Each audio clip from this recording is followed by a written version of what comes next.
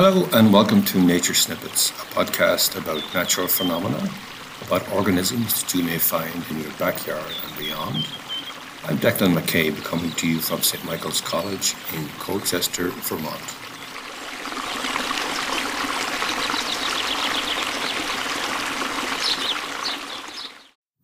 Well, you're back for more. Welcome, glad to have you. Today I wanted to get into a little bit about ice formation to follow up on the essay which was the first podcast, which was Life at 39 degrees. And before getting into it, I wanted to discuss temperature units just a little bit, and units in general. As a scientist, I would typically use Celsius as my preferred unit for temperature.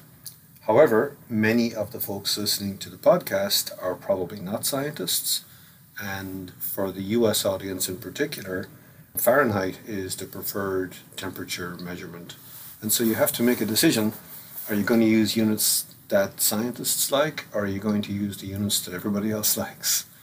And I have gone in the direction of using the units that most people will like, I hope. So you have to make a decision when you write or when you present. And that decision has to be, how can you best communicate with your audience? And this is something we teach in courses at St. Mike's all the time.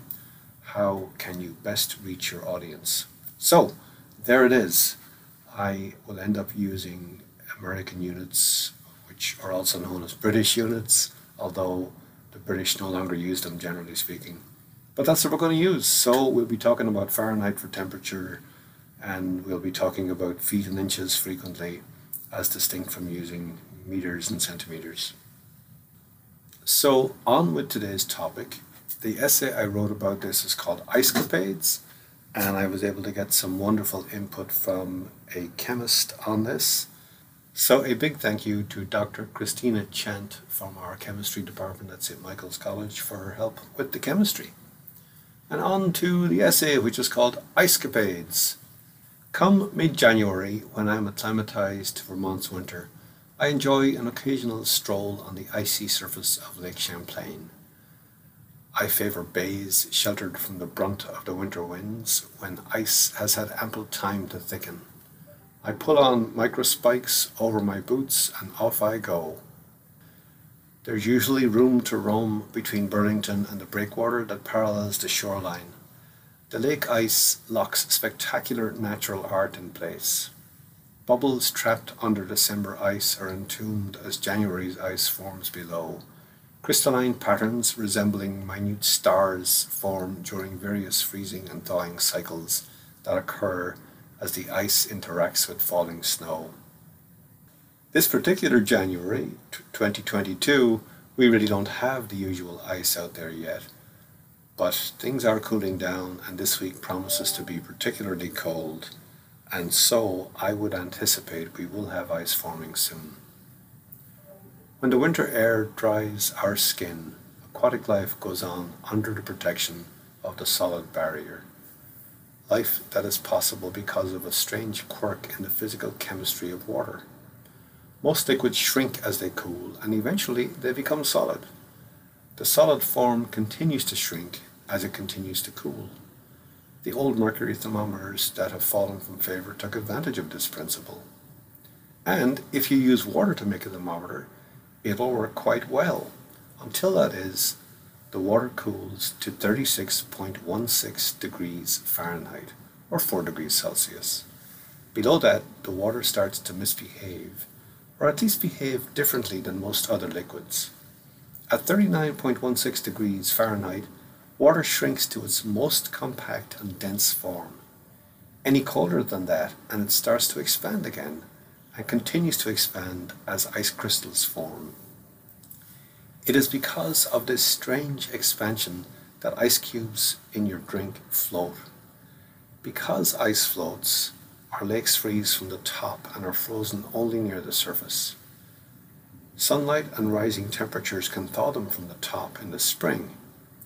If Lake Champlain flows from the bottom to the full extent of its 400-foot depth, it will be impossible for sunlight and warm air to have much impact, and much of the lake's water would never thaw. Lakes and seas that froze from the bottom would also mean that life on the bottom would have evolved very differently, if at all. Fish would have evolved ways to survive freezing, or they would be extinct. The insects that spend winter months fattening up for a spring or summer hatch would not have the feeding opportunity. It is not an exaggeration to say that some strange chemistry of water has permitted life as we know it. It is worth considering, therefore, what it is about water that makes this possible. Water, or H2O, is two hydrogen atoms attached to an oxygen atom by strong covalent bonds. These three atoms form a shape like a stubby boomerang, with the oxygen at the bend and the hydrogen atoms forming the two arms. The boomerangs fly around in liquid water, connecting and breaking weak hydrogen bonds, as though these molecules were in a three-dimensional game of tag. As the water cools, the boomerangs fly closer together, and the water literally shrinks. At just under 40 degrees Fahrenheit, when the water is as dense as it can get, it stops shrinking and it starts to expand again as it approaches freezing. At water's freezing point, the hydrogen bonds become less transient and lock the boomerangs into hexagonal rings attached to other rings, like sheets of chicken wire.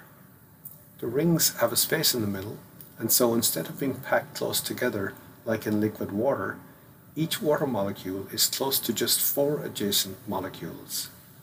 The spacing of the molecules is so great that the water expands about 9% as it freezes, making the ice buoyant on water. Umpteen identical sheets of these hexagons are bound together, face to face, building thickness until a near infinite number of hydrogen bonds can support ice shanties, trucks, and people out for a ramble. It's important to recognize that these sheets are as firmly attached to each other as the individual molecules within the sheets are attached to each other also. So this is a three-dimensional crystal structure, and it's not as though the sheets would easily slide over each other, as is the case in graphite, which makes it possible for a pencil to leave a line on paper.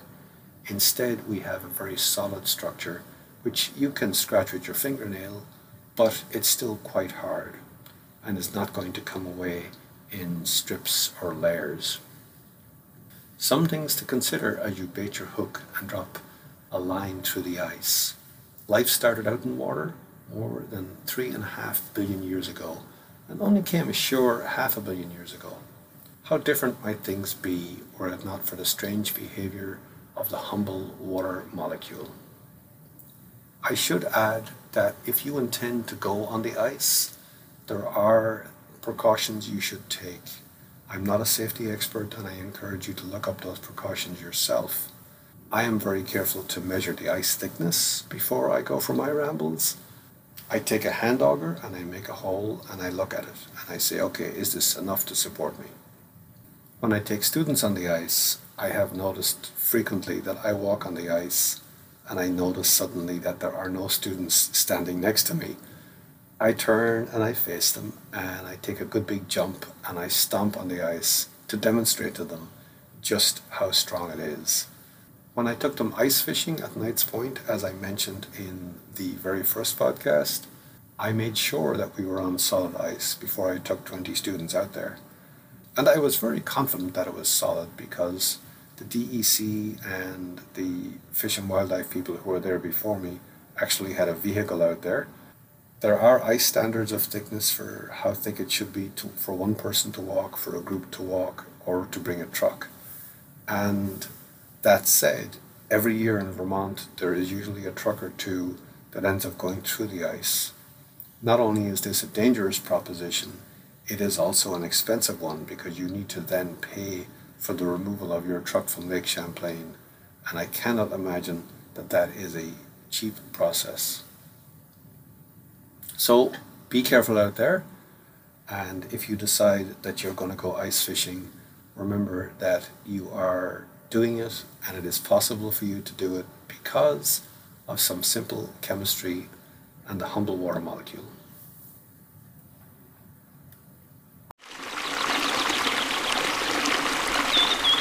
That's all for today, folks. If you enjoyed this week's episode, please consider subscribing wherever you find your podcasts.